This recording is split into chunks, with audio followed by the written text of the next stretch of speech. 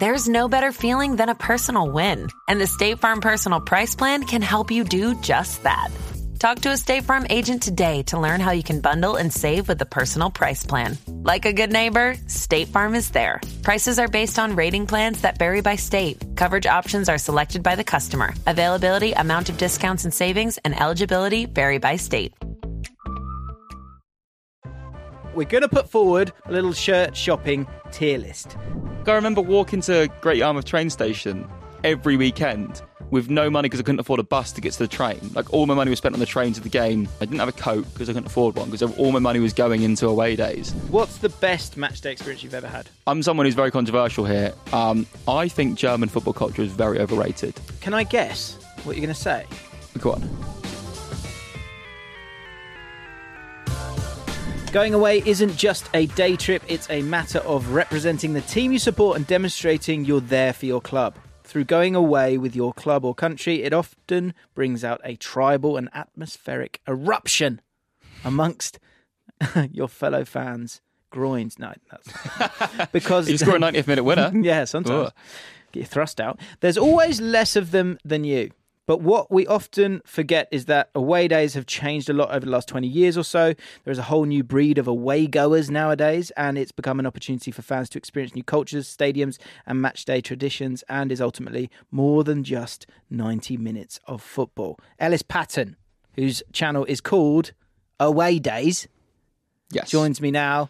We did a pod that went out earlier in the week chatting about sort of football fashion, which was fascinating. To see where that's kind of going. And in terms of your two niches, it is, it's fashion. And later in this podcast, we're going to have a look. We'll do a quick fire tier list on the guests from Ellis's series, Shirt Shopping, where he gives 500 quid to influencers generally, but also unbelievable players as well. And they get to buy shirts from Classic Football Shirts. And so we're going to run through that a little bit later on. But I did want to focus on away days because obviously, you called it that. Why did you call it away days? And why did you choose, that as a concept for a YouTube channel? So in obviously growing up, being a Leeds fan in Norwich, and I come from we didn't have much money. So it was very... People never believe that with my voice being quite southern, but like we didn't. See, that seems to be a thing for you, which I get. I think it is a thing. Sadly, it's a big thing. It really irks me. But you are a Leeds fan, as you made clear in the last pod. You are a Leeds fan. Anyway, but there was not. I wanted to. Me and my mates in year 11 wanted to go watch football, so we started doing it to go to watch Peterborough, Cambridge, Kings Lynn, Lowestoft Town, the local teams to us. So we started doing that a bit, and then I was like, I actually wanted to be a children's TV presenter. So there's sort of around that era that became a bit of a career you didn't really want to do at that point. So we because we did some. That wasn't a kids presenter thing, was it? That was more like it was a digital sports presenter thing. Do you remember that? Yes, for the BBC. Yes, that was like me and you. Sure. Talk about ripple effects. Wow. That was actually, speaking about ripple effects, that day where I didn't get that role and I realised I was worse than everyone there was what made me decide to start putting effort in with away days. That's not even. No. Okay. So to explain, right? So there was this thing. I was doing some producing for the BBC. And then this thing sort of rocked up where it was like you could be the digital sports presenter for the BBC. Yeah. So you had to put together like a sort of little show really trailer thing, right? And the selling point of the job was that obviously you're working for the BBC, which is great, but it was going to be in 2020 and it was going to be, you were going to do the Euros, the Tokyo Olympics, Wimbledon, and I'm missing something else. There's something else, like another huge event. Yeah. Winter right? Olympics, maybe? Yeah, maybe. Like going all over the world. And it was one where I was thinking, I'd just got the Prem job, but I'd left my, secure job, I guess, if you want to call it that, with Ball Street. My channel was doing fine, not great, really. And it was one where I was like, I can't not go for that. But I'll figure it out if I get it. And I don't think I will. And you went for it as well. And then we both got to the final, what was it, 20 odd? Yeah, I think maybe it was like final 16, but you got further than me. But like I remember working up on that day and like everyone else there, maybe yourself, you didn't, everyone else I spoke to had an agent. and everyone else there. I did not. It was me and you. We were just creators, but everyone else Yeah. there, and I could tell everyone else there was much better than me. We did this Really? thing. We had to make like a TikTok at the time. Oh, I'd that's never made a horrific. TikTok. TikTok Yeah. had just kind of Yeah. started. And everyone there was, and I was looking at these people around. I was like, I am so poor at this, and I was like, I'd slacked for so long, so Right. I hadn't put any effort in really for so long. So What do you mean when you say effort? I just sort of, because away days for me, it became to this point where I think at that point it maybe had like 50, 60,000 subscribers, which is obviously still a really large number for what I ever wanted it to be. But I never thought it could become my job ever. Right. So I was happy being like, I worked in social media for a haulage company at the time. So I was happy earning my salary and just doing away days on the weekend as a hobby where it earned like a little bit of income, and I thought that'd be my life. Right. And then I was like, I'm going to show them. I was like, I am going to show them that they didn't make a mistake. They made the point not to hire me because I wasn't good enough for the role. And I don't even know now if I'd suit that role, to be honest. But I was like, I'm going to show you that I can do better than this, what you saw today. Right. And then I was like, I'm going to put effort in. I'm going to start editing the videos better. I'm going to start, because usually it got to the point with away days where it was like, oh, me and Ben are at the football, the video's up, it's done. Right. Whereas it got to the point, like I said, well, back to the origins of it as well. Like it started off just being me and my friends going to football, me wanting to get experience in front of camera. And then like we would go to like local non-league games. And obviously as the videos began to do better, the budget got a bit better to the point now where it's like sort of just jumped the shark completely in the sense of like we can just do any game in the world really, which is that people, and I hate, which is why I get this pushback on what I do, because like I get to be like, we went to the Super Classico, Boca Juniors River Plate last season, which So jealous was of that. always that was my dream. I've been to Boca away, Yeah. but not that. I mean, that's unbelievable bucket list game. Yeah, so obviously the origins of it was just I loved football, couldn't afford to go watch my team, so we went to local teams near us and I made content out of it basically. Right. And then the I guess the irony of that is now the channel got so big that I then can't go watch my team still now because it's my job. Right. So yeah, away days. The origin of it was me and my friends go to football, and I make a video on it, and it just somehow people quite liked that we were quite just people going to watch football and sharing our opinion on it. Not really, we're not football lads, so we're not wearing, which I'm sure we'll touch on. We're not wearing like Stone Island CP Company or any of that. We're not getting involved in fights. We're the exact opposite of what you'd expect, really. A traditional, stereotypical football goer on a channel called Away Days as well. Obviously, Yeah, the Soccer AM origins of Frankie Fryer, and yeah, so I just thought Away Days as a name was quite catchy, and that was literally it. That was the entire point of the whole thing. And yeah, so I finished second on that thing. Yeah, And I got through though. I got through and I was like, how have I got through this bit? I didn't understand how I'd got through the first bit. I couldn't get my head around it. But then got through to the last bit and got to the final interview and thought, I actually walked out for, you're not going to give this to me because I'm too qualified for it. And I know it sounds so arrogant, but I was older, so much older than these guys. Yeah. I'd been a producer at ITV for 5 years. Like I'd kind of done it all. And so it's one where like, well, if you want the best person for the job, then it makes sense to give it to me. But there's no, they were putting it out like, we're going to give someone a chance. If I was in their position, I wouldn't give me the chance because it's not giving someone a chance, if that makes sense. and do you? Oh, just to speak on the ripple But of it was this, the best thing that happened. yeah, we both. Well, mate, so that's early 2020. As people know, if they know my story. Like, I've done okay, I've done all right, but like at that point, my channel was pretty jaded as well. And then what happened with in the world, and Football Manager happened for me, and it was such a game changer. For Lockdown me. made us both, really. How did it make you then? Because I switched to football shirt content about a week before lockdown. Right. So it meant that, like, obviously I was called Away Days. So I thought for years I can only upload videos called Away Days because, and every video title was just Away Days club name. Right. And that's awful for SEO for just a really boring note. But, and then I started doing the mystery boxes in lockdown, which really did. Right. So it's similar to me in the sense that, so I remember going to Dulwich Hamlets. I can't remember if you were there. There's or not. loads of creators there. There was wasn't there? loads. Yeah. Smith was there, and Fogden was there, and all these guys were there because it was like that was the only game on. Yeah. Probably a bit of a super spreader, but anyway, I didn't get anything. And I remember when I left, I was like, "There's no football. There's no football." So I went to Sainsbury's and bought Football Manager because I was thinking, from terms of content, I need to be able to make something. And Yeah. I can't. There's nothing for me to talk about. And I guess for you, it's the exact same thing. Is that like if you've got no games to talk about, you need to find something else. Yeah, it's mental. Like, I literally was living in a studio flat in Norwich, £400 a month, with all bills included. That's how small the flat was. The flat was, when I say studio flat, ridiculous. It was actually uninhabitable. I can't work out how I was allowed to live there. So, but then March 2020 was lockdown, and by September 2020, I was full time on YouTube. That's how much things had changed for me. Wow. In that situation, like just from there. But even touching on that, like I then felt like, well, am I just a football shirt creator now? Like, can I go back to making, when football returned, and I made away days first when they first came back, they did awful. Did it feel weird for you? It felt really weird, and also the videos did terribly. Right. Because I was like, oh, I've made 2 audiences now. And I panicked for so long. It wasn't until literally 2023 where I sort of managed to work out how I could do it. I was like, I was like so adamant I had to lean into one thing. So in terms of figuring out how to do it, because I think that's really interesting. I know we're going on a tangent here, but it's my podcast, and if I'm curious, then I'm going to ask the question. So fuck off. In terms of trying to diversify your content, because there'll be a lot of people that make content here and want to be successful in it, to have those two things and for them to sort of coexist, how did you figure out doing that? Well, they sort of align in the sense of it's football and football shirts, so they are the same thing, but they're completely different. One's me going to a football match, and one is me sitting there talking about football shirts and my opinions on them. So I realised the way to align it was never the only way. I have a series called Football Shirt Hunting, which is actually more of a sporadic series now, because I just don't really enjoy doing it, to be honest. Like I said, I touched upon it in the last podcast. Any football shirt in the world I want, really, I can just reach out to someone and get it. So I don't get that like when I see a football shirt anymore. And I want the content to always be authentic, other than maybe the Bradford one we can touch on.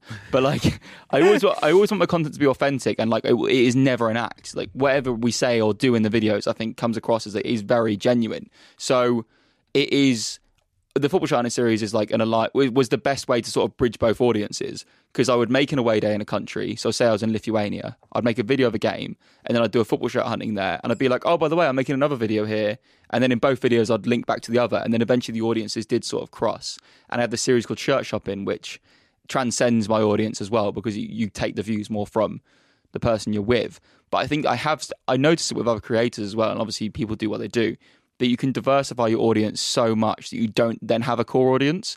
Like say, I'm not going to name names, but like say I made content. I made a similar mistake myself actually. Like I have a love for Porto, and the video started doing quite well. So I was like, I'm going to make more Porto videos. Then completely realised after a while, I'm completely alienating my UK audience. Create like a cul-de-sac, haven't you? Yeah, you made a new audience. So like you never, and if you do, imagine doing that with several different nations, and you, as a UK creator, your core audience, and also just in terms of like a really boring CPM job-based wise, your audience being the UK as a core, or the US, is very, very good. Yeah. In terms of like the job we do. So I think that is my focus, was trying to make sure I had a core UK audience, or just an audience of football fans as well. And I felt the football shirt content sort of transcended that a bit. So long story short, I made content that bridged both series and then brought it back to what I wanted to do. So now the channel is very much just, I go to a football game once a week and upload it. And there's also a series called Shirt Shopping, where I chat about shirts with a guest who is usually bigger than my channel. So they are then the draw, basically. Right. Let's talk about away days then. Like not the channel. We'll start with the channel now. Although I guess the final thing I was going to ask you is like, in terms of people won't, they'll just click on a video and go, oh, he's in Lithuania. Yeah. Like, how do you find the sort of travelling element of it? Is it something that you kind of enjoy or struggle with? What's that like in terms of peering behind the curtain and understanding that actually you've got to get to all these places? Yeah, so it's a lot of early mornings, in terms of like a lot of the time the flights will be from Stansted, which isn't actually too bad from where I live. It's like a lot of the time waking up at like 2 a.m, same day, driving to there. The worst example of it was actually like I did Japan twice last year, and both times I was there for 36 hours, and it's a 14-hour flight there, 14-hour flight back. Wow. And don't have the money to do business class or first class, so I'm in economy. Actually, the way to Japan was terrible. I took 2 sleeping tablets and didn't sleep. So when I landed, and my body was like, get to sleep now. Yeah. But it's a lot of traveling, it's a lot of planning. Most of what I do is logistics. Is sorting brands, is sorting travel, sorting accommodation, scripting a video, in the sense of like, what am I going to do? What are the things we can chat about? Who's my guest going to be? Because a lot of the time my guests like have someone who's basically my psychic on the channel called Ben. He works full time for a water company. So like that's my dream, is to give him a job basically. So then he's just free every Saturday and can come with me. Yeah. But mostly it's logistics, mostly it's traveling, and most of it's stress in that sense. The football is actually takes up so little time of what a video entails. And I don't think I've made a conscious effort with it now, especially now I'm like I touched upon this to you outside the studio, but being single, I now have more free time, so I can see more of places. So I've made more of an effort to do that this year, is like in terms of seeing more of places I've been to. But like even then, like it got to a point where I'd seen, like last year we did 19 different countries. That's crazy. And bearing in mind, in that, USA 3 times, Japan twice. So like it was like 25 different trips or something like that, because I'm lonely. So it was a case of doing that. But I wasn't seeing the countries at the start. So I was going to like Lithuania, 2 days I was there, both days filmed. And you do sort of see it inadvertently by travelling around to make the content, but you don't really soak it in. Yeah, because that was one thing I wanted to ask you as well. Is I remember doing sort of that kind of vloggy style, going to the game a lot in Euro 2016. And what I found was and why I applaud you guys in terms of being able to do it, is the sort of energy exchange is quite difficult. It's interesting you said kind of scripted there, which I think some people, that will get their backs up a little bit. But what that actually, I would imagine, would mean that you're not scrabbling about for a storyline, and also kind of exerting that the energy that you have to be enthusiastic on a video, right, in those moments. Yeah. Whilst getting a good video out of it. Like, how do you find, like you say, we're just like going to Japan and you've got no sleep, and then you've got to be kind of your best in what is an environment where it's not me on my studio going, all right, guys, how we doing? Is everyone good? Get comfortable because we're going to talk about this. It is an energy video, right? Yeah, exactly. And it's also like, in terms of, when I say scripting as well, it's like more just like the title of the video is this. So, for example, the most recent one I did was MK Dons were the most hated club, is like touching on why they're the most hated club, and then keep making sure I refer back to throughout the video why they're considered hated. Right. And then making sure that narrative is driven throughout. Because obviously the beauty of what football is that I can't script an outcome.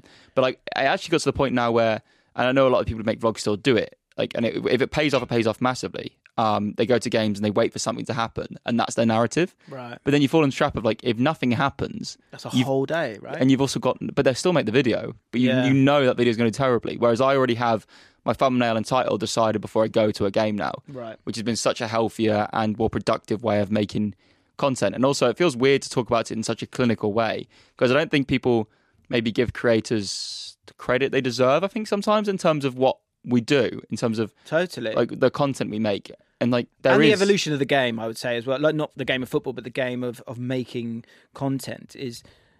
I watched. I clicked on This Morning interview with KSI and Vicstar the other day, and again, it's the.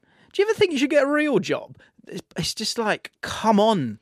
Like, at this stage, can you not see the craft in YouTube at this point? The Cybermen are putting out better quality stuff than ITV. Of course, you can't suggest that they're just flicking on a camera. Like, it doesn't work like that anymore. It utterly doesn't, and it drives me mad when you just have these.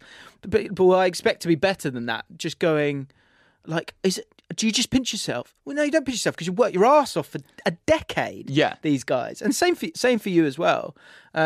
You do sort of get to the point, you must have the same thing, because we've both, I remember, like, I did a Ball Street thing back in, like, 2015 when Away Days was first with Jack Reeve and Talk Norwich City.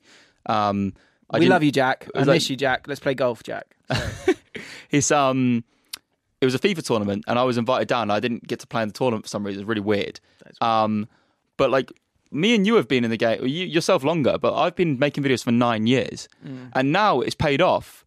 And, like, everyone's like, but it doesn't feel real still? Because I remember walking to Great Yarmouth train station every weekend with no money because I couldn't afford a bus to get to the train. Like, all my money was spent on the train to the game.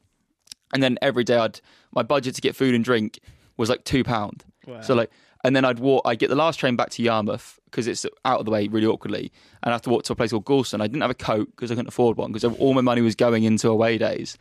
And then like, now it pays off, and you get people just like sort of be like, it must be nice. I'm like, well, it is nice because I've seen the other side of it. Like, I don't come from privilege. Like, so this, it means everything to me. Exactly. And there's 10,000 hour rule is a thing. It's a real thing. You're a professional at what you do and an expert at what you do, because you've been in those scenarios time and time again.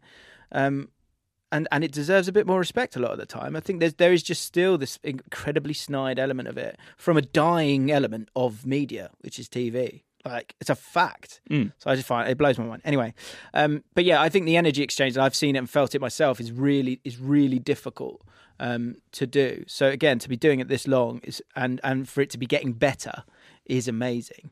So in terms of away days and how they've changed in modern football, so here's a ripper for you. The commercialisation of football has made away days better. Now, you can agree or disagree to any of these, okay? It's just starting points.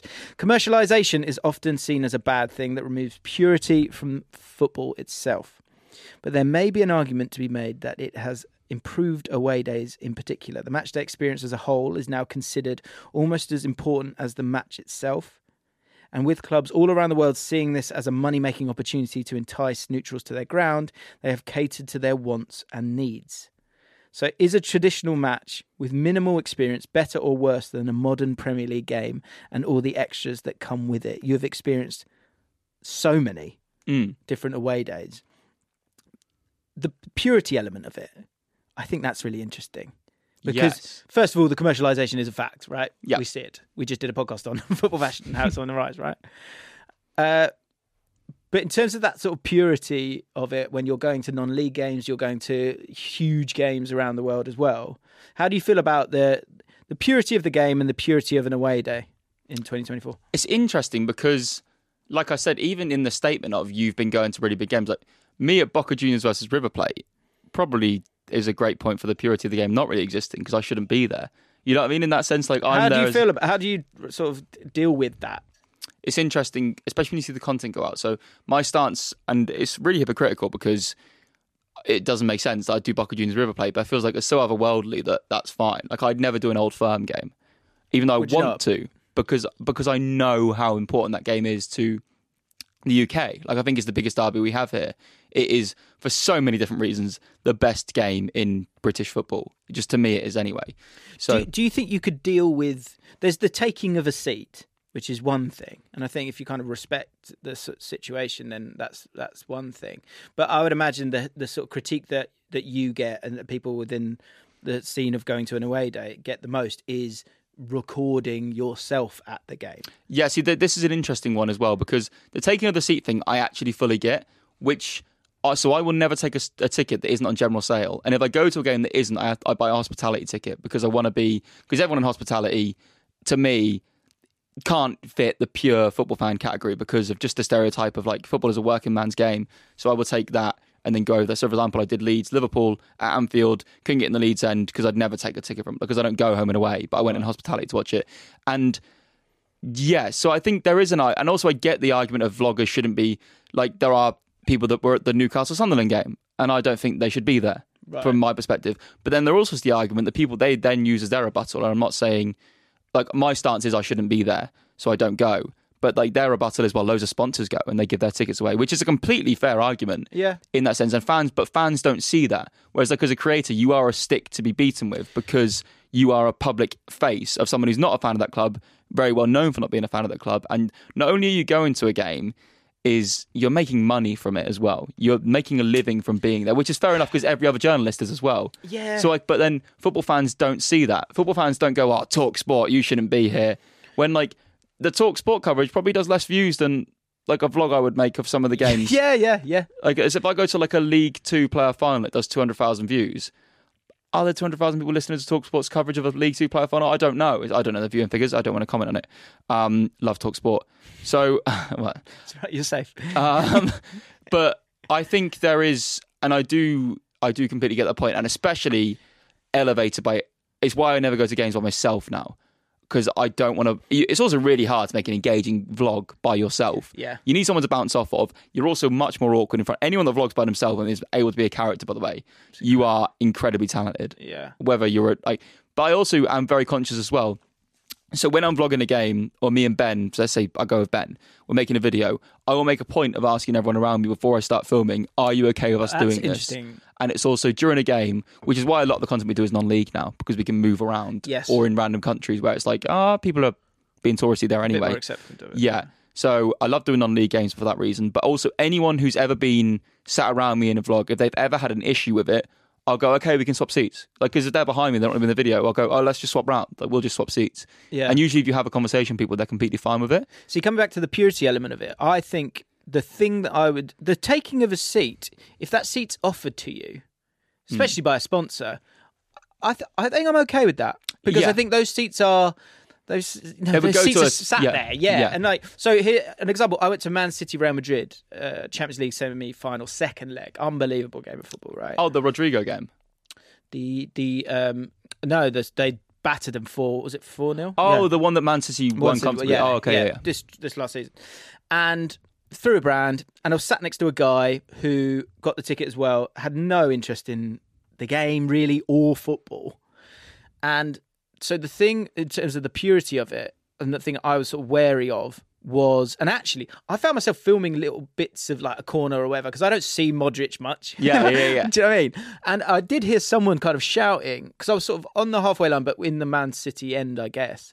And I heard someone shout, "Put your phone away." And I don't know if they were talking to me or someone else, but I kind of did after that. And the thing that I think it's really good that you asked the group around you prior to it, it's the intrusion of that, of the camera and the camera being on you or near you or something that doesn't kind of fit the aesthetic of the purity of the focus of cheering on and taking in the game. I never want to take away from anyone's match day experience by me being there. Just even though it's my job and whatever, the thing that's most important to me in that sense is the person who goes week in, week out and has a season ticket at this club, or if they have a season ticket or they're a fan of the club, they enjoy the game no differently due to me being there. Yeah. And if there was ever a situation where that happened, I would rethink what I was doing, to be honest, because I never want to do that. So, but this is why we do a lot of European stuff now, and a lot of the time we go to like really low tiers because you can do it like without obstruction. Like the most popular, my favorite video I made last season, the start of this season, sorry, so God, it's been a long year, was Selby Town because they were the lowest tier who offered a hospitality ticket. It was like the 10th tier. And you can just walk around anywhere and you can film. And if you're in the way of someone somewhere, you can just walk around and be wherever you want to. We had the same thing, we went to MK Dons this weekend because their stadium's so big and it's a circle. You can move and have your own space, which was quite fun. Yeah. Also, touching on good away days, it is a good ground for an away day. If you're an away fan, home fans objectively the worst atmosphere you could have because the stadium's so open. But I'm sure we'll touch upon that at some point. Well, go on, let's go down that road. So what's the best matchday experience you've ever had? Matchday experience in the UK or? Either. I mean, either's fine. So I think obviously Boca Juniors River Plate was special, but I wouldn't say it wasn't as good as I thought it would be. Really? It was special, but because I'd built it up since like the age of 10. What was special and what was somewhat disappointing? Somewhat disappointing was Boca were on the verge of getting to the final of the Libertadores, and it was like, I didn't realise Argentina had like a second weird league thing they do. So weird. And it was in that it didn't really matter the result. So like Boca sort of rested players, even though it was a derby, it was still a big deal. It wasn't like a real to do. And that was purely it. Like I thought the atmosphere was a lot. Boca didn't score, and like a lot of times people will say to me, "Ellis, what's the atmosphere like at this club?" I'm like, I can't comment because the game matters. The game affects everything. Yeah. Like I'm going to bring back to Leeds again, but when Leeds beat Norwich with the Joe Gelhardt goal, that's the best atmosphere I've ever heard. It was like, because it's a very viral clip of these fans. We go on when Rafinha gets the ball. Yeah. And then we go on again when he rounds the keeper. And it's so good. And then there's a silence before Gelhardt puts it in the net. And then every stand erupts. And like England, Germany, the best game I've ever been at was England, Germany in Euros. Because it was post lockdown. And it was the start. And Wembley, even though it was, half full, I don't know how many people jibbed in that day. Yeah. But supposedly half full. And it felt like it was vibrating. Mate, I totally agree with you. It was literally, it was, the roar for Muller's miss was just as good. Like, it was like an out-of-body experience. I've forgotten about that game, yeah. Man. Do you know what? I think, though, it's interesting. It was the ground vibrating, or were you? Do you know what I mean? Yeah. Because such a release of emotion. It was such a release. I've not gone that mad in a long time. Because it was just one where, and you spoke about it in the last pod about, we're going off to Man City a few times here, but like I think as a general rule, when you're not winning lots of games, you're hungry, and when you get that bit of food of a win or a goal, you devour it, and it's so explosive. And so that England-Germany game, not just England and not just England-Germany, knockout football. And I just haven't been at a game. Yeah, that was it. It was that feeling is so special, isn't it? Yeah. So special. But in terms of the best away day, one of the most underwhelming ones, because I think an away day, like we said, is the whole day. And even like if you go to Europe to watch football, I'm someone who's very controversial here. I think German football culture is very overrated. Interesting. And I specifically say Germany, which is going to get people's backs up, I think. So I'm sorry, cancel me. Can I guess what you're going to say? Go on. Is it too choreographed? Too choreographed. Yeah. It's not natural. Is that what you were going to say? Yes, because Right. they don't. A goal goes in, and they're just still. They're not. I don't get it. Yeah. Whereas other European cultures I've been to, they do the same thing, but they still go mad for a goal. Like France, there's the viral clip of Marseille fans stampeding down when they score. Like Marseille is one of the best atmospheres I've ever seen. Even though I watched a 0-0 before the game, the atmosphere there was incredible. But Germany, for some reason, just feels so when they score, it's like a war, and that noise. The noise is such a big thing for me. And we went to Dortmund. Dortmund was amazing in terms of the stadium, but the yellow wall weren't there when I was there. Nothing really to do in the city. Like most people travel in from Cologne or somewhere else. Yeah, that's what I did. So so you don't really we would just So I'd say one of the most underwhelming ones would have been probably Dortmund, to be honest. Wow. But obviously I had to frame the content at the time because it was 4 years ago. Being I'm so impressed. So the best I've ever had in terms of just obviously Porto, I fell in love with as soon as I was there. But negating that because I sort of follow them, there's not really Ferencváros Újpest, the Hungarian. Budapest is probably my favourite city I've been to in Europe. I loved it. So I think that plays a lot into it. I had a really good time there, even if it's a bit. You feel like you might die. Is there anything that you've experienced that you think needs to sort of make its way to England's away day culture or match day culture? See, people say this all the time. We get beaten with a stick. I will always say the country that celebrates a goal the best in the world is English, UK culture. Scotland's got both, to be honest. Scotland's culture is probably I do enjoy a little bit more because they've got the chanting more. You've got the Green Brigade at Celtic, which is amazing. Safe standing, and I think safe standing would be a big thing. Not everyone wants it though. I'm controversial. I quite like to sit down. So it's it's Let's have the option. which I can do what I want. It's funny. I wouldn't. Where I sit, I'm quite happy. My shins hurt sometimes when you lose your mind. But overall, it's. Loftus Road's pretty tight, so that kind of works for that. I've been to when you beat Leeds and Phillips got sent off and Bamford missed a real big one-on-one in the season. We didn't go up under Bielsa. Oh no, maybe we did go up that season still. Can't remember. It's all a blur. But what I'd like to come over would be maybe more. I can admit sometimes English games are very quiet comparatively. But my rebuttal to that is, once again with the German thing, is when there's a choreograph chanting all game, I sort of zone it out after a while. Yeah, it becomes white noise. It just becomes completely white noise. And I think it's like I said with the whole go on thing. The go on silence, for a second, goal is the best noise, and no other country comes close from my experience. Yeah, there's a music to it, a musicality to it, where if say what you're saying with in German football, and I agree with you. I've kind of seen it a few times. Is that if there's who is it? Jay-Z talks about when it's rapping, it's about when you keep quiet and when you say something. And so the same with if you just got a constant barrage of noise, there's no sort of up and down to it. Whereas there's a reason why dance music there'll be a drop. Yeah. And it'll work towards the drop and then it goes wild. And so I think you're right in that. I think we need longer songs in England. Yes. I love that about, forget the content of the songs, but all the songs that you have for Rangers and Celtic is I love that. And I think Argentina in Qatar, their fans were amazing. And how long the songs were, and they were all within it. I think that's something that I don't think we have enough of that. I think our songwriting is poor. I think, but obviously I touched upon our songwriting is so poor. So I touched upon it, but I know the Euro is going to be incredible. Whereas what I disliked, the Qatar World Cup was really obviously amazing on the pitch, and everything being so close together, I'm sure was amazing. It was my first World Cup. Might be my last World Cup. I don't know if the way it is. This will be a thing by 2026.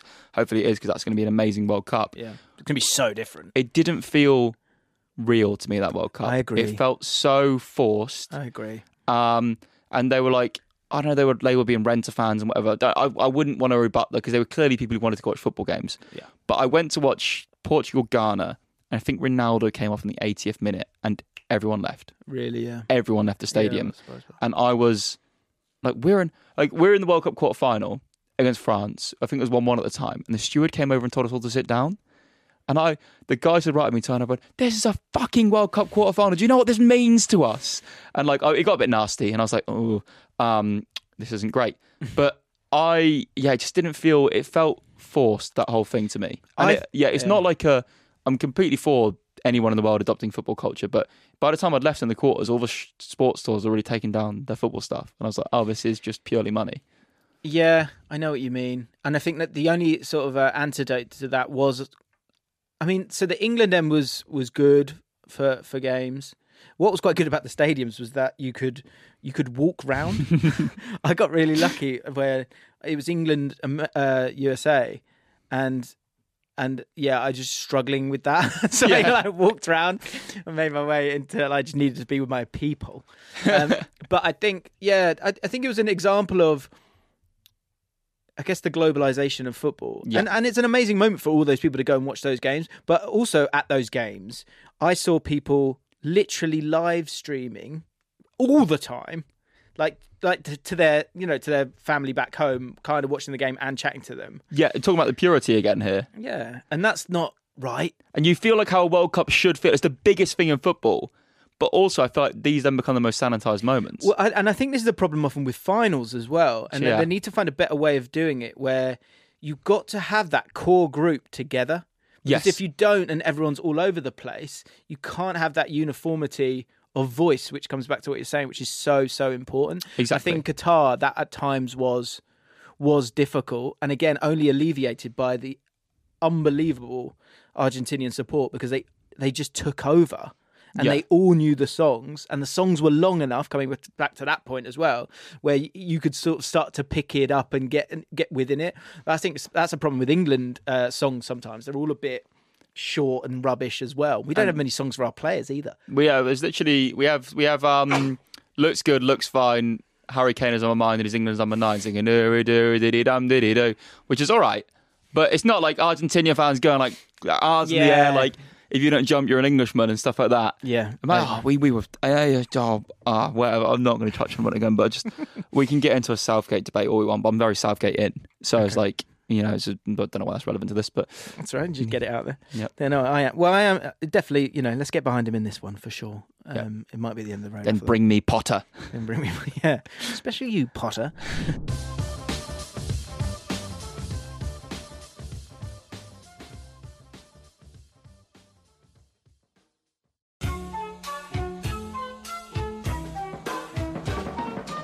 Worst atmosphere you've experienced both in and out of England? Okay, so it is MK Dons, but this isn't a knock on their fans, because their stadium is so big, and it's a bowl, and it's 30,000 seater, and they've got 6,000-ish of them in there, and they don't put them all together, so the noise doesn't travel, it doesn't correlate very well. Correlate's not the right word, but the worst atmosphere is hard to say because I've seen so many low levels as well. So I'd have to say MK Dons just for a level of where fans are. But then also equally, some of the best away games I've ever seen have been at MK Dons. Like I've seen Leeds there, Coventry there, Portsmouth there.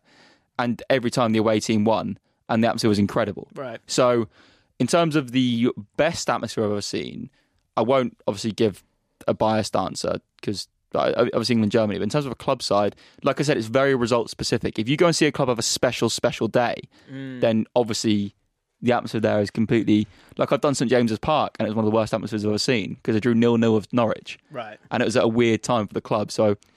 as well, coming back to MK Dons in the bowl, Brentford have done a brilliant thing with their stadium that I didn't get at the time, because I thought, surely you need to be a bit bigger than that. The stadium itself, the stadium's about 17,000. Yeah, really, yeah. Yeah, but it was like, let's definitely fill it.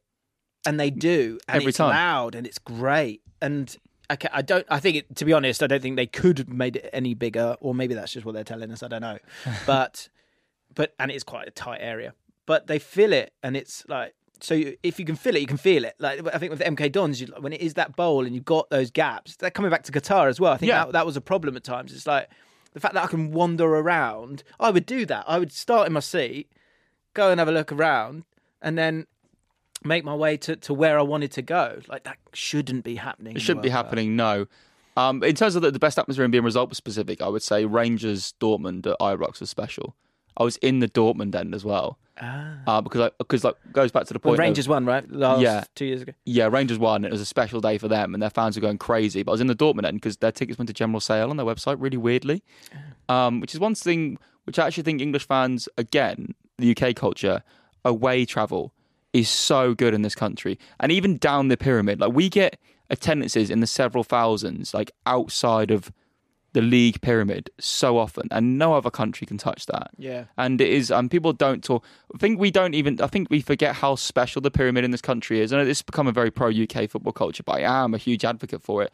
As someone who's travelled the world and seen football everywhere, you don't realise how special the pyramid is here until you leave it. Right. Because it's so deep, isn't it? Yeah. And it needs to be safeguarded. It needs to be. And like clubs like Hereford, Macclesfield, Bury, I'm aware they're Phoenix clubs on some examples there, but they're still like huge clubs. But I mean, you say Phoenix, that's because they've risen from the ashes. The fans wouldn't allow their club, really, okay, they've got to make a different name up, to die. No, exactly. Whereas, like, you see, like, obviously, a good example of them, Dynamo Dresden in Germany, for example, they still get tens of thousands of people there. But there's only flash in the pan examples, whereas we get it across the board. And obviously, there's teams which are poorly supported in our pyramid. And don't get me wrong, I've touched upon that of MK Dons in terms of not filling their stadium, but still, they're getting 6,000-7,000 people. And for the size of our country, for how many football clubs are here, or in terms of the UK as well, not just one country, several countries.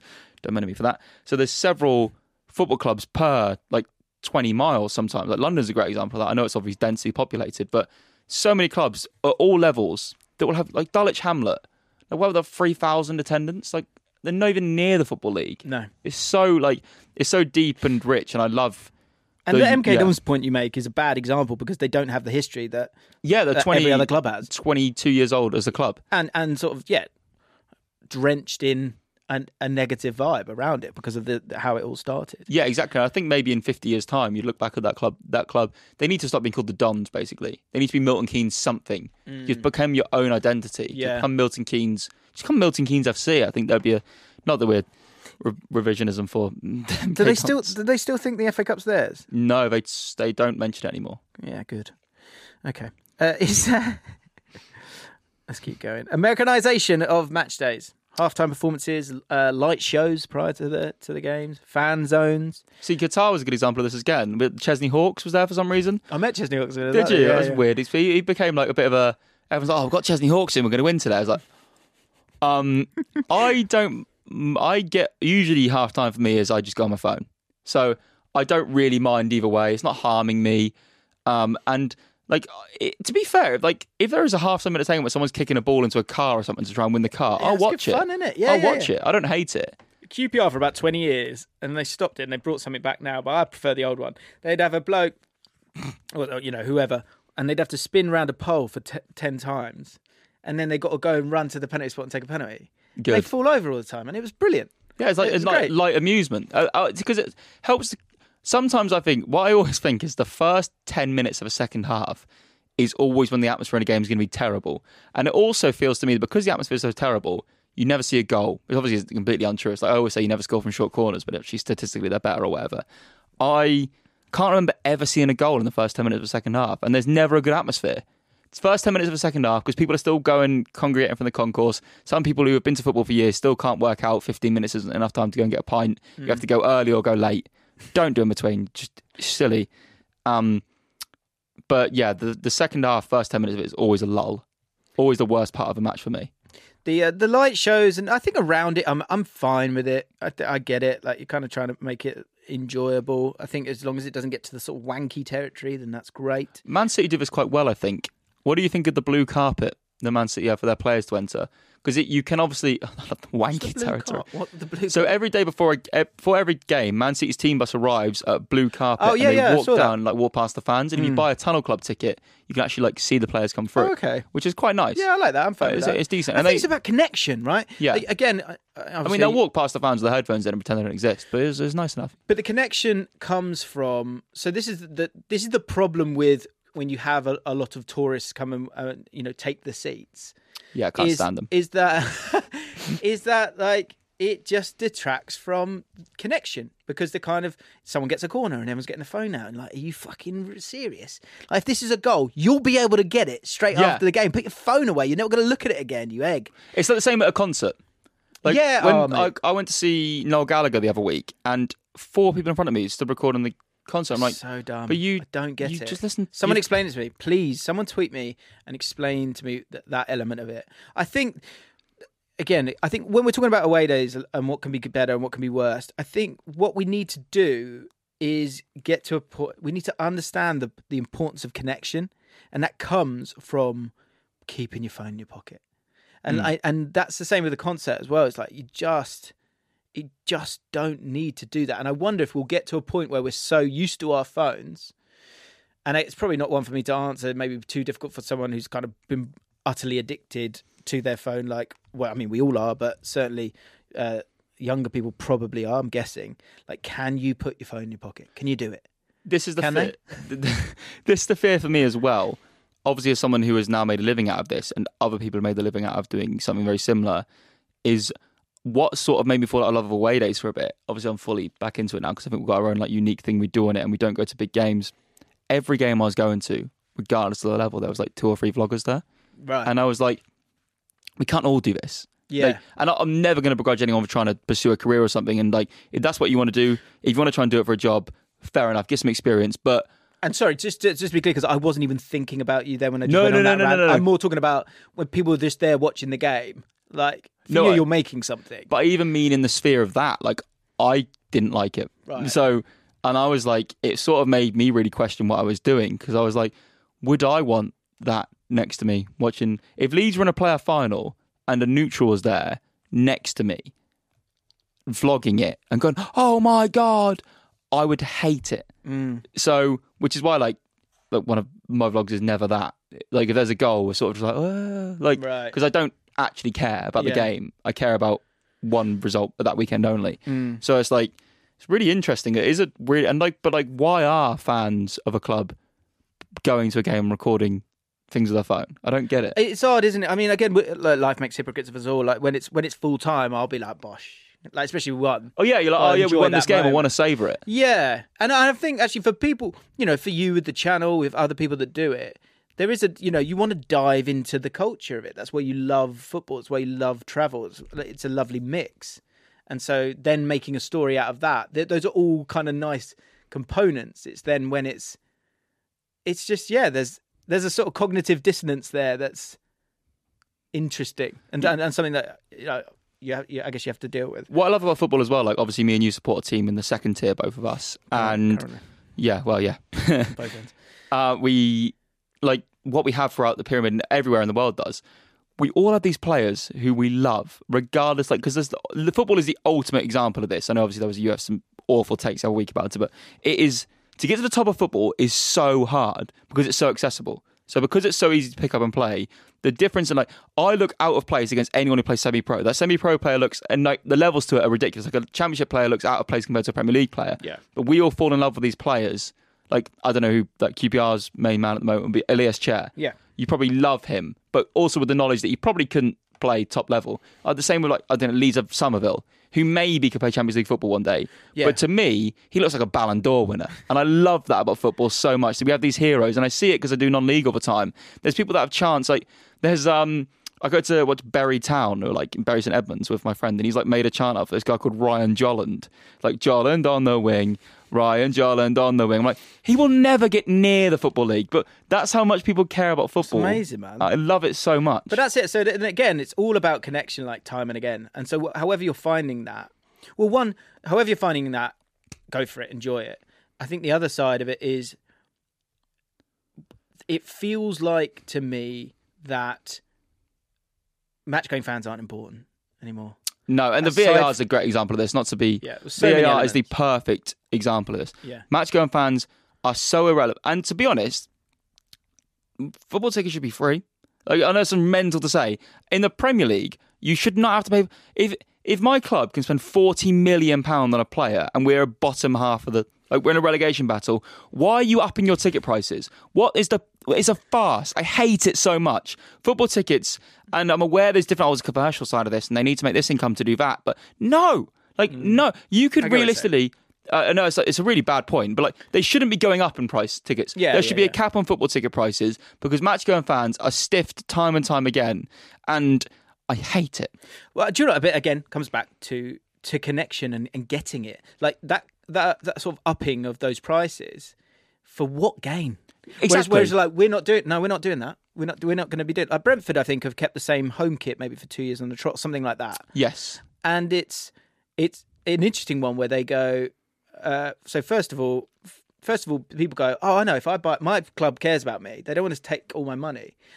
But weirdly, they'll sell so many more because people think, oh, brilliant. Well, I can get it, and I know I can. It's going to last for that little bit longer. Like, there's a connection and an understanding to that, and that's a thing that I would come back to when it comes to the away days. That the connection with the fans in the club, especially away fans, is stronger than the home fans. It's a fact. Oh, and I don't go to many away games because I can't make it work. Better right? being an away end. An away end is so good. And also if you win as an away fan and you're given the wanker signs to the home fans as you go away. There's a brilliant one. So obviously I live in Norwich, so I got to go to the Leeds end at Carrow Road. And Norwich went 2-0 up. And their fans, Carrow Road, by the way, is an amazing away day because it's so close to the train station and there's pubs all around it. And it's awkward to get to if you drive because, who cares about Norfolk? But if you get the train there, it's amazing. But Norwich fans are so well mannered, so well meaning, but there's a section of them that were trying to go with the Leeds fans, and I was like, obviously both sides of the pond know here that this is a really funny dynamic. But then Norwich went 2-0 up, and then as soon as Leeds equalised, not every Norwich fan was just there, arms crossed, looking forward for the whole game. They didn't even look over once, and I was loving it so much. And that culture of, and also, my favourite thing about a football game by far and away is there'll always be at least 4 or 5 people looking at each other going, oi, meet me outside after the game. Amazing. No one interested. No one's ever going to do it. They're both separating as soon as the game ends and both going home their separate ways because no one actually ever. It's like football players on a pitch. When they square up to each other, you're not throwing a punch, mate. This is wasting everyone's time. Totally.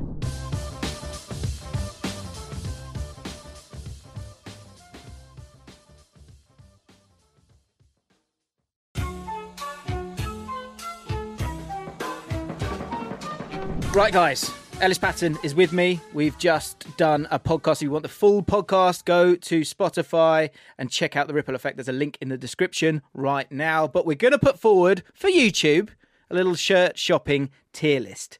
These are the different tiers. We've got Howler, Boring, Not For Me, Great Taste, and Fashionista. We will be critiquing the guests from Shirt Shopping, which is your series, which is absolutely superb, where different people get 500 quid to buy shirts. Yep. So I think first things first, let's go with the first ever guest on Shirt Shopping, who is our boy Fogden. Now, Fogden bought a Bayer Leverkusen bootleg shirt. Now, if you want to see this on Spotify or on YouTube, you should be able to see it right now because Finn's going to show you the pictures. There it is. Make sure you do that, Finn, because I look stupid otherwise.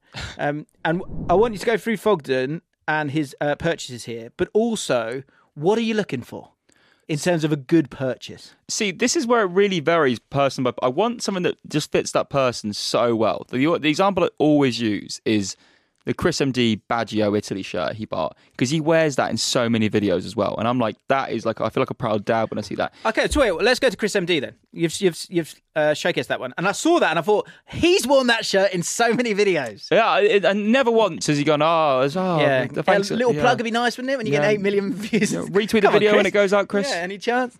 200. You've let that one go then, have you? 250 quid for the Baggio 94 World Cup. That's not, what's it called, player issue one, is it? No, it is a very it might even be more than that now. But wildly sought after. I think Chris MD is a good one to start with because he's gone big in terms of the money, but he's got 3 classics there. And what I love about this episode is he's gone 2 that are close to home. I love it when people get shirts from the club they support and then 1 extra. And nice. I really like what he's done with that. So if you are just listening, because we'll do this for all of them, we'll just run through them all. So Arsenal 0304, it's a Ljungberg. Yeah, the red Ljungberg, immaculate print on the back. Yeah, quite a loose, not even a collar, but like a loose neck. Yeah, loose neck. I imagine that's weird to pull. Yeah, Yeah, it was quite a light fabric, I remember at the time. And we were speaking about in the first podcast that we've done this week, we're talking about football fashion. We're talking about Vieira would be smearing Vicks Vapor Rub on that. The second one, Arsenal 0102 away shirt, gold, Sega. Great sponsor. A sponsor can help, can't it? A sponsor makes or breaks a shirt, especially in the modern day when there's so many bad ones. There's so many bad sponsors. That a sponsor is everything to me. What's the sponsor that you hate? Oh, God. Is there one that you hate? Hollywood Bets. That is terrible. Yes. No one's heard of Hollywood. Lee's had Spotop. It was Spotop. It's like, I love Sega. I love that. Once again, Fiorentina spoke about this in the last podcast quite a lot. The Nintendo sponsor. Yeah. So iconic. Good. Sega. Arsenal had, I think did they have Sega Dreamcast on the shirt once as well? I believe. Yeah. That is same season, I think. Unreal to me. Okay, Chris MD, where is he going? We've got Howler, boring, not for me, great taste, and fashionista. I think he has to go in fashionista purely because that Baggio shirt he picked up is probably the shirt shopping shirt. Inadvertently, because it's been seen by millions upon millions of people. True. Despite. We'll just say it one last time. Despite the lack of plugging. Just one plug. I mean, to be fair, getting Chris MD's time for free is just... Yeah, that'll do. Okay. Right, let's go back to Thogden then. So this is one of the early episodes. First episode, yes. Right. And where are you? Somewhere different here. You're not a classic football. It was originally done in a wholesale warehouse just to get two pilot episodes done. And then I was like, CFS, look, we should do this together. Please. See, Theo's taste is really interesting. The Juventus shirt is great. But I do feel like Theo's came in a bit sporadically here. Okay. Like a strategy thing. It doesn't feel like Theo has came in with... And also, shout out to Theo, by the way. He gave me his time of day. We had someone drop out as the first ever guest, and he stepped in the day of, or day before, so amazing. The Italy training shirt is great, and the shirts themselves are quite... Not a fan of the Ajax jacket, I think that's quite run-of-the-mill. The Muriel player issue shirt is quite odd, and buying a bootleg shirt for me was interesting as well. But I would say it's quite middle of the road. And just to anyone who doesn't... When bootleg means... Bootleg is what you'd get on a market store. There's no sponsor on there. It's not official. Because there's fake shirts, but bootleg's even worse. Right, okay. And sometimes bootleg shirts can be amazing. You could have some amazing bootleg shirts, but this just kind one... of funny. In a funny way. In a funny way, right. yeah. Okay. But this one, I don't put on that bracket. I'd say sort of middle of the road. Okay. For me. So, it feels like a not for me. Not for me, yeah. I don't think there's one shirt he's bought that I'd have bought myself. Yeah, I do like that. I quite like the Danone, good, very quite an iconic sponsor that for the Juventus shirt. But aside from that, I get what you're saying. Yeah, you're in a warehouse, don't buy a bootleg shirt. Yeah, that seems like a waste of the opportunity. There was hundreds of shirts there. Okay, right. Next up, Smither D.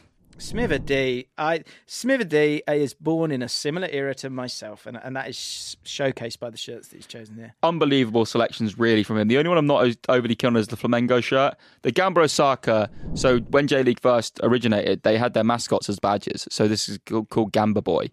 And I think them Gamba Osaka shirts are all all-timers because of that mascot being so iconic and so cool. It's if anyone who doesn't know what it is, like an anime character who's called Gamba Boy, who was their badge initially because they wanted to... I don't know why they did that, but I love that they did. Another one that's quite obvious is Nagoya Grand Passate. They had the whale or dolphin thing as a mascot. Gary Lineker played for them, which is really cool. And obviously he's gone for the Inter Milan 94-95 and the AC Milan at 93-94 because he wanted to have one from each. And they're both unbelievable choices, but I think I would put him just one off the top. Wow. Because I think that top tier should... When I see a tier list, I want the top tier should only be a couple of people. Okay. And I think just because of the weight of what Chris MD got, but also Smith is someone who is actually really passionate about shirts like myself as well. So I love the choice. I think it's a golden era for shirts as well. Yes. What we got 93 to 99 here. I mean, essentially the 90s. Maybe I'm forcing that through. I don't know. No. I completely, yeah. Do you think that the sort of 90s loving will kind of dissipate? It'll go away? It feels like it should have by now, but it still hasn't. Staying true. Yeah, I don't know. I feel like that Inter one is a banger. Yeah, the Inter one is the best shirt there. Probably if you looked at it outside of the veil of me just liking a badge. Do you know why the Inter one is better than the Milan one for me? Is that I've seen I could imagine someone wearing the AC Milan one, and I feel like that's fake. I feel like I've seen too many of them. Too many fake ones. Whereas the Inter Milan one, I don't think I'd see that in person much. No. Yeah, I think Smith's a little bit hard done by there, but it's your tier list. Great taste. Your second's not bad. He's great taste. Okay. Charlie Cooper of This Country fame. Yes. Very good sitcom. He's also in See How They Run with Adrian Brody. There you go. So he's gone for the AC Milan 90-91 home kit. 250 big ones on that. A lot of his budget. Germany 96-98 sweater. Traitor!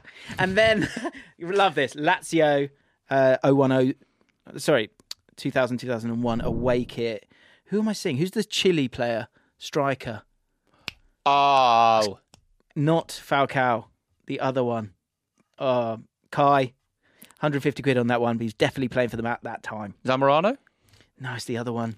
We're both. I want to say Salas. Salas, yeah. It was Salas. And also Falcao's not Chilean. Oh, God. Colombian, yeah, of course. I love that I've done that because you're such an oracle of football. I'm like, you got something I wrong. won't go that far. The sweatshirt gets me straight away. I'm a sweat guy in many ways. So it's like, I just love a sweatshirt, a retro sweatshirt. I love to sweat. I actually really, I couldn't after the war, but now I can. It's not. Okay. It was a Prince Andrew reference, sorry. Oh, I see. Which is really good for a football podcast. Yeah. So the AC Milan long sleever gives me big Ruud Gullit vibes. Sure. Which is great. The Germany shirt's great. I'm actually not overly keen on the Lazio shirt. Interesting. But the sweatshirt does. And also there's something to be said for a guest picking up minimum quantities because they've really thought about what they've quality. got. Yeah. Whereas there's a couple of guests who got loads of shirts and I was like...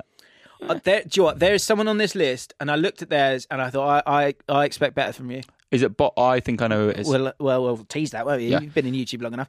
Where are you putting Charlie then? I think second tier again. Okay, great taste. Yeah, very good taste. Yeah, I can't really... the Germany sweatshirt I would have picked out if I was him. The other two I wouldn't have, but like they're also great shirts. So I was like, Okay, Max Foch. Max Foch. Interesting shoot because Max mainly got gifts for people. Did he? Okay, Which well, that makes explains it, a lot. Which makes it quite a scattergun approach. Right. The shirt in there, which is the best shirt for me, is the Chelsea anniversary shirt, the 50th anniversary FA Cup shirt. But outside of that, I think he not covered himself in glory. Should a replica FA Cup 50th anniversary shirt, should that cost 200 quid? It's very sought after, that shirt. Is it? Because it was a limited edition run. And Okay. obviously Chelsea's quite a big fan base. When something's limited, and they just mainly a fashion brand now. They don't even play football. So it is, and I'm not keen on any of the other choices. So he's in the danger zone here. Oh dear. What is the bottom tier? The bottom tier is Howler. Yeah, has he wasted the opportunity here? See, I don't know because it was good that he came on and got people gifts, Which but is there's very no method to that. And I think I'll just Gone Howler. go Howler. No, fair enough. I think Max will accept Max, that. I love you. Yeah, we all. Thank you for coming on away days again for the second time when you're a really busy man. But Yeah. Come on, the ripple effect. Let's talk. Chris MD we've done, so we Yep. can keep moving. Jackmate. I like Jackmate's choices here. I feel like one he's hoping will age well, but otherwise I like where his head's at. So he went for Venezia 21-22, which I feel like is the one that he's hoping is going to Yeah. age really well for him. 74 quid there, or 75. Las Vegas Lights. Las Vegas Lights, really interesting. Obviously, had Freddie Adu play for them once. The Kelme Real Madrid 94-96 home shirt is a great choice. Obviously, he's a West Ham fan. I love the fact he got a West Ham shirt so much. He actually picked up 2 West Ham shirts and one with Joe Cole on the back. Very, very good selection from Jack, I think. Yeah. I wouldn't have picked up the Las Vegas Lights shirt. The Venezia one is a good choice. It's very much, but there's quite run-of-the-mill choice. So I'd probably put him in the second tier for that because I think he could have... Okay. I think that's fair. Yeah. There's a bit of strategy there. Love the Real Madrid kit, and I love the West Ham third kit.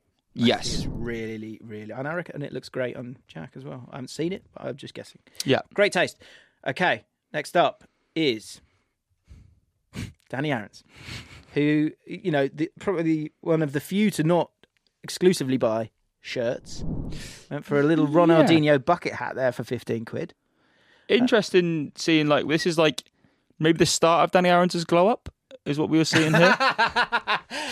Do I want the ripple effect from that? Yeah, you taking it? So he has a really good selection of stuff here. I think some of it is a bit... wouldn't have got the bucket hat. Wouldn't have picked the Bordeaux shirt. He picked up, so anyone is an audio listening, he's picked up a Bordeaux 01-02 third shirt, which is maroon. It's a nice-ish shirt, but it's not for me. The Sweden shirt, he's got Sweden's 97 home shirt. I actually think it might have been 96 to 98 maybe. Okay. But the Sweden home shirt is phenomenal. Yeah, I'm a huge fan of that shirt. He's got Dortmund's 95 to 96 shirt, which for anyone who doesn't know is the highlighter shirt, and I don't like it. Everyone loves that shirt, and it never fits right. It's never right sizing wise. Won the Champions League with that one? I believe so. Maybe not. We'll have to It's not. It's too bright. I feel like it is, but yeah. It's too bright. Material isn't great. He got a Brazil 90s training shirt. I believe that's a 94 training shirt. It's very, very good. And he also picked up a Tottenham 94-95 away shirt with Anderson on the back, which is good. I do like that. Very, very good. And he's Tottenham, isn't he? Yeah, he is Tottenham. Danny Aaron's come on the podcast as well, please. Whenever you're ready. I put Danny in the third tier because I think he's gone a bit too. There's too much quantity going on. I like it when a guest gets free shirts. I think it's what I want to see a guest. Yeah, pick up. can you save that Bordeaux money and invest that Bordeaux elsewhere? The Bordeaux and Brazil, Bordeaux and Ronaldinho bucket hat, that budget could have put allocated towards one bigger shirt. Okay, that's what my thought is. Because some people come on the series and they think, I have to get loads of stuff. I'm like, actually, no, we need to condense the video down. Thank you. That's it. Sorry, where did you say great taste or not for me? He's in third. What's third? Not for me. I think that's fair. Okay. Pie face. See, the beauty with Pie being a Plymouth fan is that their retro shirts aren't as expensive. So he's been able to pick up 2 Plymouth shirts. Bear in mind that Pieface picked up a 96-97 Plymouth shirt, which is considered Plymouth's best shirt of all time. Wow. Which is sick. Which he didn't have. And he had it when he was a kid. It fits him really well as well. And it's the best purchase someone's ever made on shirt shopping in terms of Ramel actually from TGF had a similar one, but Pie actually got quite emotional. He was buzzing. Mate, if there's a shirt, if it was there, I honestly don't know what I'd do. Which one? If there was even if there's just a small, I'll take a medium. Fuck it, I'll take a large. The Classic FM home QPR shirt. I honestly think I'd tear up. Really? Yeah. Because I had it. It was my first ever kit, and I adored it. I wore it so much. And then it's weird now, when you're an adult, you go, I wonder if I can... Well, no, it's tiny. I'm 6, I'm 5, or whatever else. But yeah, there are... Because I just don't think that shirt's knocking about anymore. I just don't think it is. I'll let you know next time on that. Yeah, oh God, have a little look for me. That would be amazing. Anyway. See, Pie has done the Cardinals... Well, he's picked up a Foden shirt, which I really like because he's his favourite player. He's also picked up a Spurs shirt, so he follows Spurs as well as Plymouth. There. What the choices he's done there with the PSG shirt and the Porto shirt, I don't know, because that Porto shirt is terrible.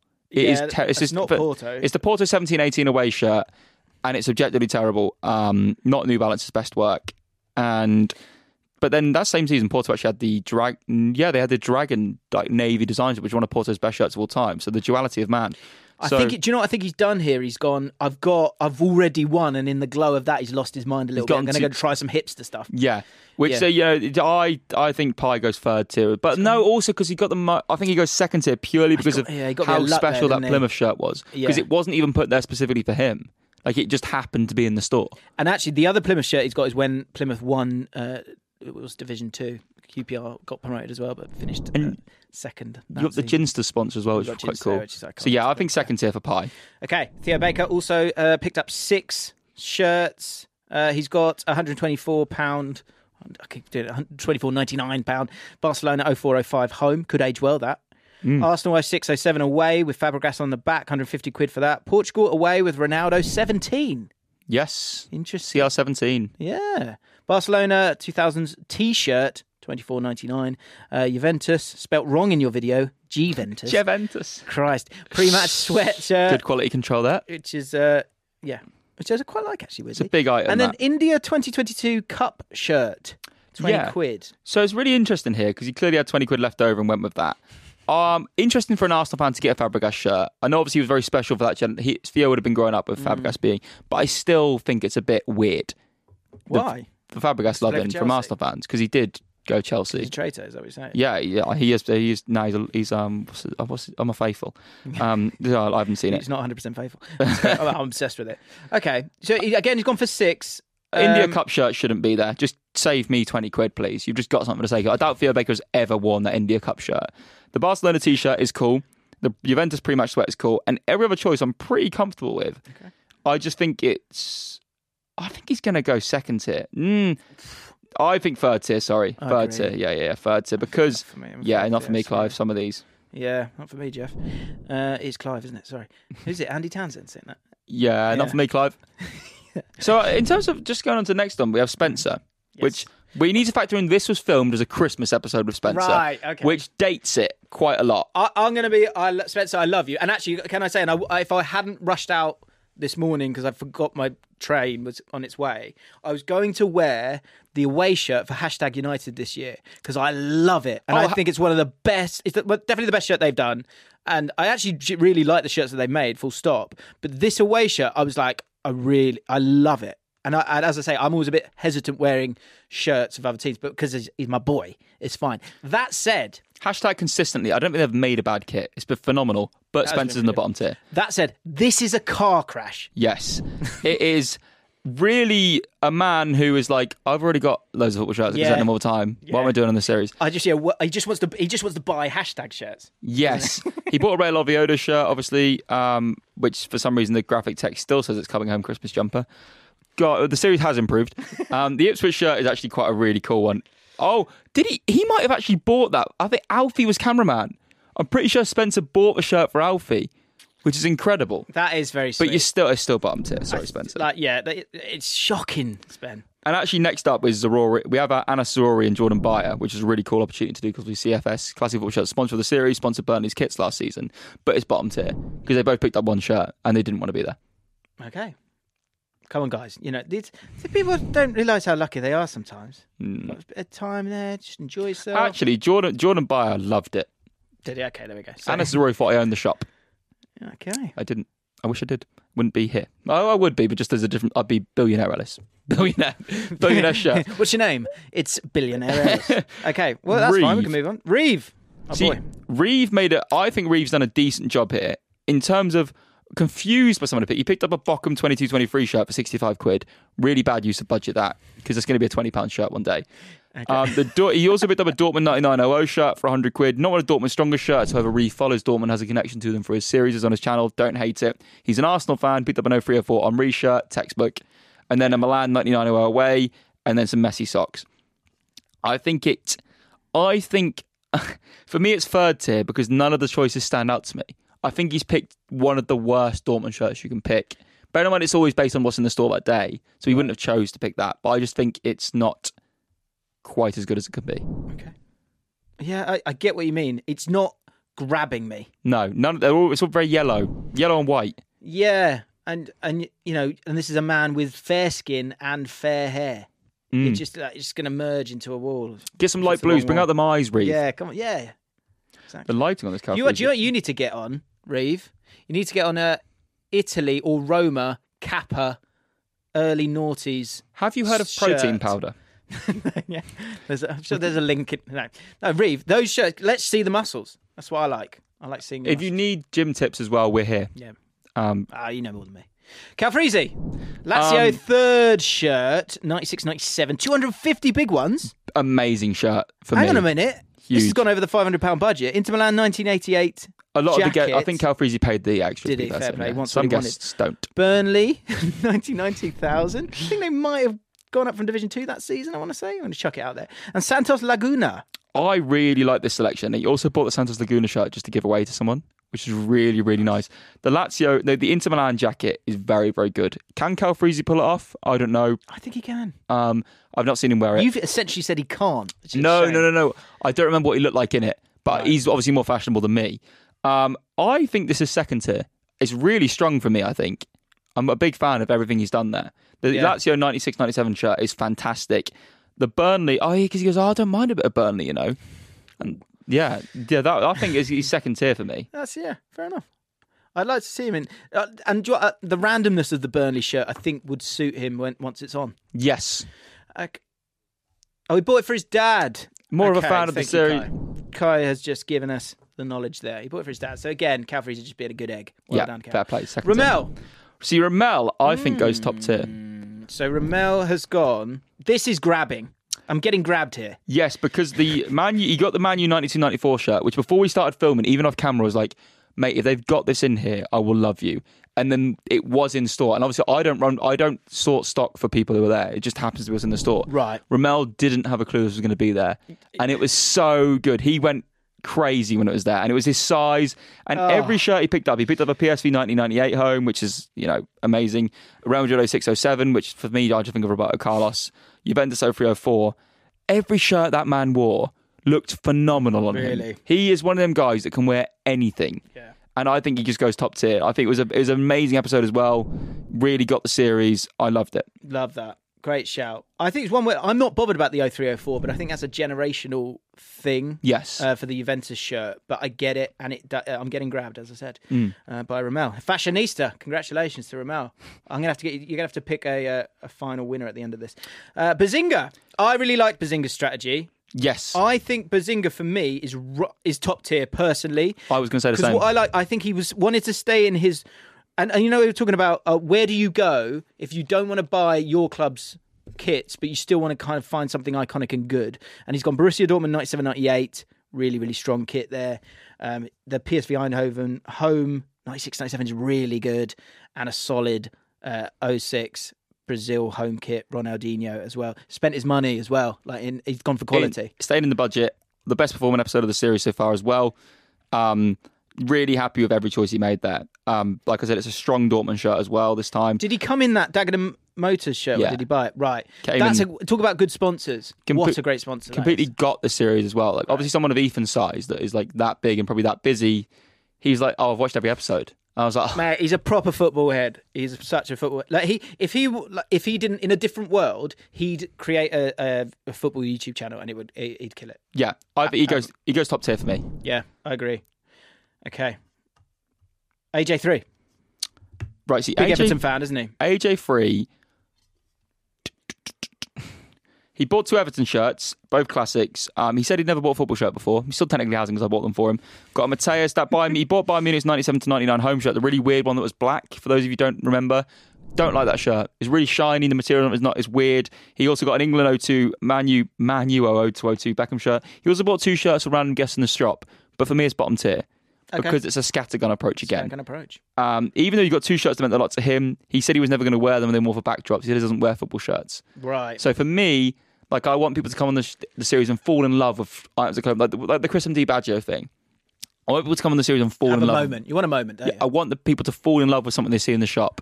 And Andy just wasn't feeling it. That's fair enough. Yeah. It's the Beckham choice I don't get. I'm struggling with the Beckham choice. Yeah. You've got those 2 Everton ones, and so what? Howler? Howler for me. Okay. No one's boring so far. Interesting. Is Howler boring below Boring Howler? is above Howler. Oh, yeah. So next up we have next up we have Stephen Tries, who was amazing. Literally would have given us more time if we needed it. I love him. Which is usually just like people like, I've got 45 minutes. Stephen was like, we could have been there for 4 hours. Maybe speaks more to Stephen's schedule. Yeah. But he picked up a Liverpool 08-10 Torres shirt. Amazing. Which is weird considering I made the Fabregas point earlier. He then got a Bayern Munich home shirt 95-97, a very, very strong Bayern shirt. A very common Bayern shirt, but very strong. It is good. The Liverpool and then he picked up 2 Liverpool items. He actually picked 3 of his 4 items of Liverpool, which is one to said, if people can pick up club specifics up, then one random thing is really nice. He picked up a really nice Liverpool retro coat. That's a good shout. And that's practical. Very good. He went out of the game. It's a good one to go to the game. Yeah, very nice. Really good. You're going to be warm, but you're still kind of representing. I love that shout. I think Stephen, if I hadn't have already put 3 people in the top tier, he might be in there. But I think he's only got 4 items. And for me, I like a 3-item episode. Right. So for that reason, you can't do him on that, can you? I think. I was going to say the retro coat's cheap. $140. If you pay $250 for that retro coat, You wouldn't be shocked. No. Considering the Milan one was $250 earlier. So he's found a bargain as well. I go for purely how the episode, well, maybe my favourite episode in terms of just like, I was going to shock you, Stephen Tries is quite funny. We'll go top tier. Yeah. Good. Okay. But then we've got another one which is very high. The Man United fans are desperate for the drawstring. Yes, and he's smashed. He got the Newton Heath, so he picked up a Rooney shirt. Obviously, Ginge growing up would have been big into him. He got a 92-94 Man U shirt, the Norwich scarf coloured one. And then he picked the Newton Heath one. And then he got a Man U goalkeeper shirt from 97-98 with Schmeichel on the back because he loves goalkeepers. 2 club specific for me, even though he fell in love with the Schmeichel shirt. And I love that. But obviously I'm a Leeds fan. Yeah. I mentioned that. I mean... I just think you do get docked, you get docked points, but then his whole personality is a Man U fan. It's like the United thing he does. So I think... So it's also... I mean, it's not for me. It's boring. It is boring. It is boring, isn't it, objectively? Yeah, I think he's got done by the tears here, but I think he can still walk away with integrity, and that's fine. That's good. That's where you want to be. Ben Black. Bottom tier for me. He's bought a lot. Because we've gone to classic football shirts, And every shirt Ben's picked up here is a modern shirt. Yeah, I thought that when I saw it. And so he's got Juventus home kit, Dybala, Kerala, Blasters, PSG home, Real Madrid home 23-24. He's got Bellingham there, that could age well. Barcelona away 22-23 and Argentina home shirt 2022. Yeah, nothing before 2019. They're all good. They're not bad shirts, and I don't want to beat him with that stick, but age well. He's not... We're in a store. Missed the point a bit, isn't he? We've not gone to JD. Yeah, Howler. Yeah, Howler for me. Yeah. All right. Where are we going? Giorgio Giorgio Chiellini. What a guy. And all three... Good friend of yours. Loves to message friend you of the on New Year's channel. Day. Vialli, unbelievable choice. What that means to him and that Italy team. Yeah. Ronaldo R9 just because of... He's like... And the Roy Keane... So he bought a retro Roy and he put it on. Yeah. He wore it's top tier because we got Chiellini to wear a Roy Keane shirt. You know, that is so good. Odd, but good. Yeah, like good odd. Weird, really weird. So it has to go top tier for me. He's gone fashionista. And Italian as well, so he's cool, isn't he? Simple as that. Mark Goldbridge, speaking of cool. See, Goldbridge gone for 2 items, but 2 very high quality items. And I quite like that I was able to get him a very, very rare Man U shirt because he's obviously surprisingly a Man U fan. No Nottingham Forest shirts in stock that day. We had a laugh on the episode. So I think he's done quite well, but it's boring. Is it boring? Two is too boring for me. It is a bit boring. As much as I love Mark as well, like he was brilliant on the day, but it's like I'm a manager post-match. Brilliant on the day, just didn't get the result we wanted. Sometimes it doesn't fall for you. Yeah, he's felt too boring for me. Okay, yeah, I get it. I don't see him ever wearing the Zidane one either. I don't see him ever wearing the other one either, as well. 2 Man United fans in boring. Yeah. Okay. Is there an agenda here? I don't know. Fabrizio Romano is our final competitor. And then we'll get your final call on who is the greatest guest of all time. So we've got Boca Juniors at home, 87-91. I love a Boca Juniors shirt. That's where I would go. And this is probably the Boca Juniors shirt as well for me. Yeah. Brescia anniversary Guardiola shirt, just £100. I think that's a really great shout as well. Yeah. And then Messi into Miami, 22-23 for 110. Cost more. I also think he's done very well. But the Boca Juniors shirt, once again, like he was buzzing with that. We had to pick it down from a rail and everything. Like he was like, I love my Boca Juniors shirts. I will never wear it because like he only wears colour shirts. You see, he's a handsome man. He's not wearing that. Yeah. So I think it would be top tier if I believed he'd ever wear any of them. But because of that, he goes down to second tier. Okay. Great taste. Yeah, fair enough. Yeah. Okay. I think you've done brilliantly here, but we must have a champion. So, in our fashionista top 5, we have Chris MD, Ramel, Bazinga, Stephen Tries, and Chiellini. Who would you like to choose as your champion? Get rid of Chiellini because like that he's like such a flash in the pan episode that I don't feel like it's fair to compare. Pop into great taste. I think Ramel... Actually, going to leave them up there. You just got to pick a winner. Ramel stands up to me. Yeah. I think just the reaction Ramel gave, you can take the footage if you need it. Like when Ramel picked out his shirt and fell in love with it and he really loved the day and he loved the series and his energy came through so well on the episode. And Ethan's another great example of this as well. Not every guest that came on the series I'm really happy with, but Ethan and Ramel both stand out to me for really, really getting it. And I loved that. So it would have been either one of them two, but I think Ramel just takes it just in terms of how much he loved the Man U shirt he got and the other shirts and how well he pulled them off as well. It was like watching a model in the flesh. Okay. Ridiculous. Mate, amazing. Love that. That was really, really good fun. Guys, make sure you check out Ellis's channel and the whole series. They're all available right now to go and watch. Link is in the description. Thank you for listening. Ellis, thank you for turning up and making your way down. I really, really appreciate it, mate. Thank you for getting me on. Mate, it's good times, mate. Enjoyed it. Right, we will see you very, very soon. Go check out the previous episode with Ellis if you haven't listened to it and all the other ones as well.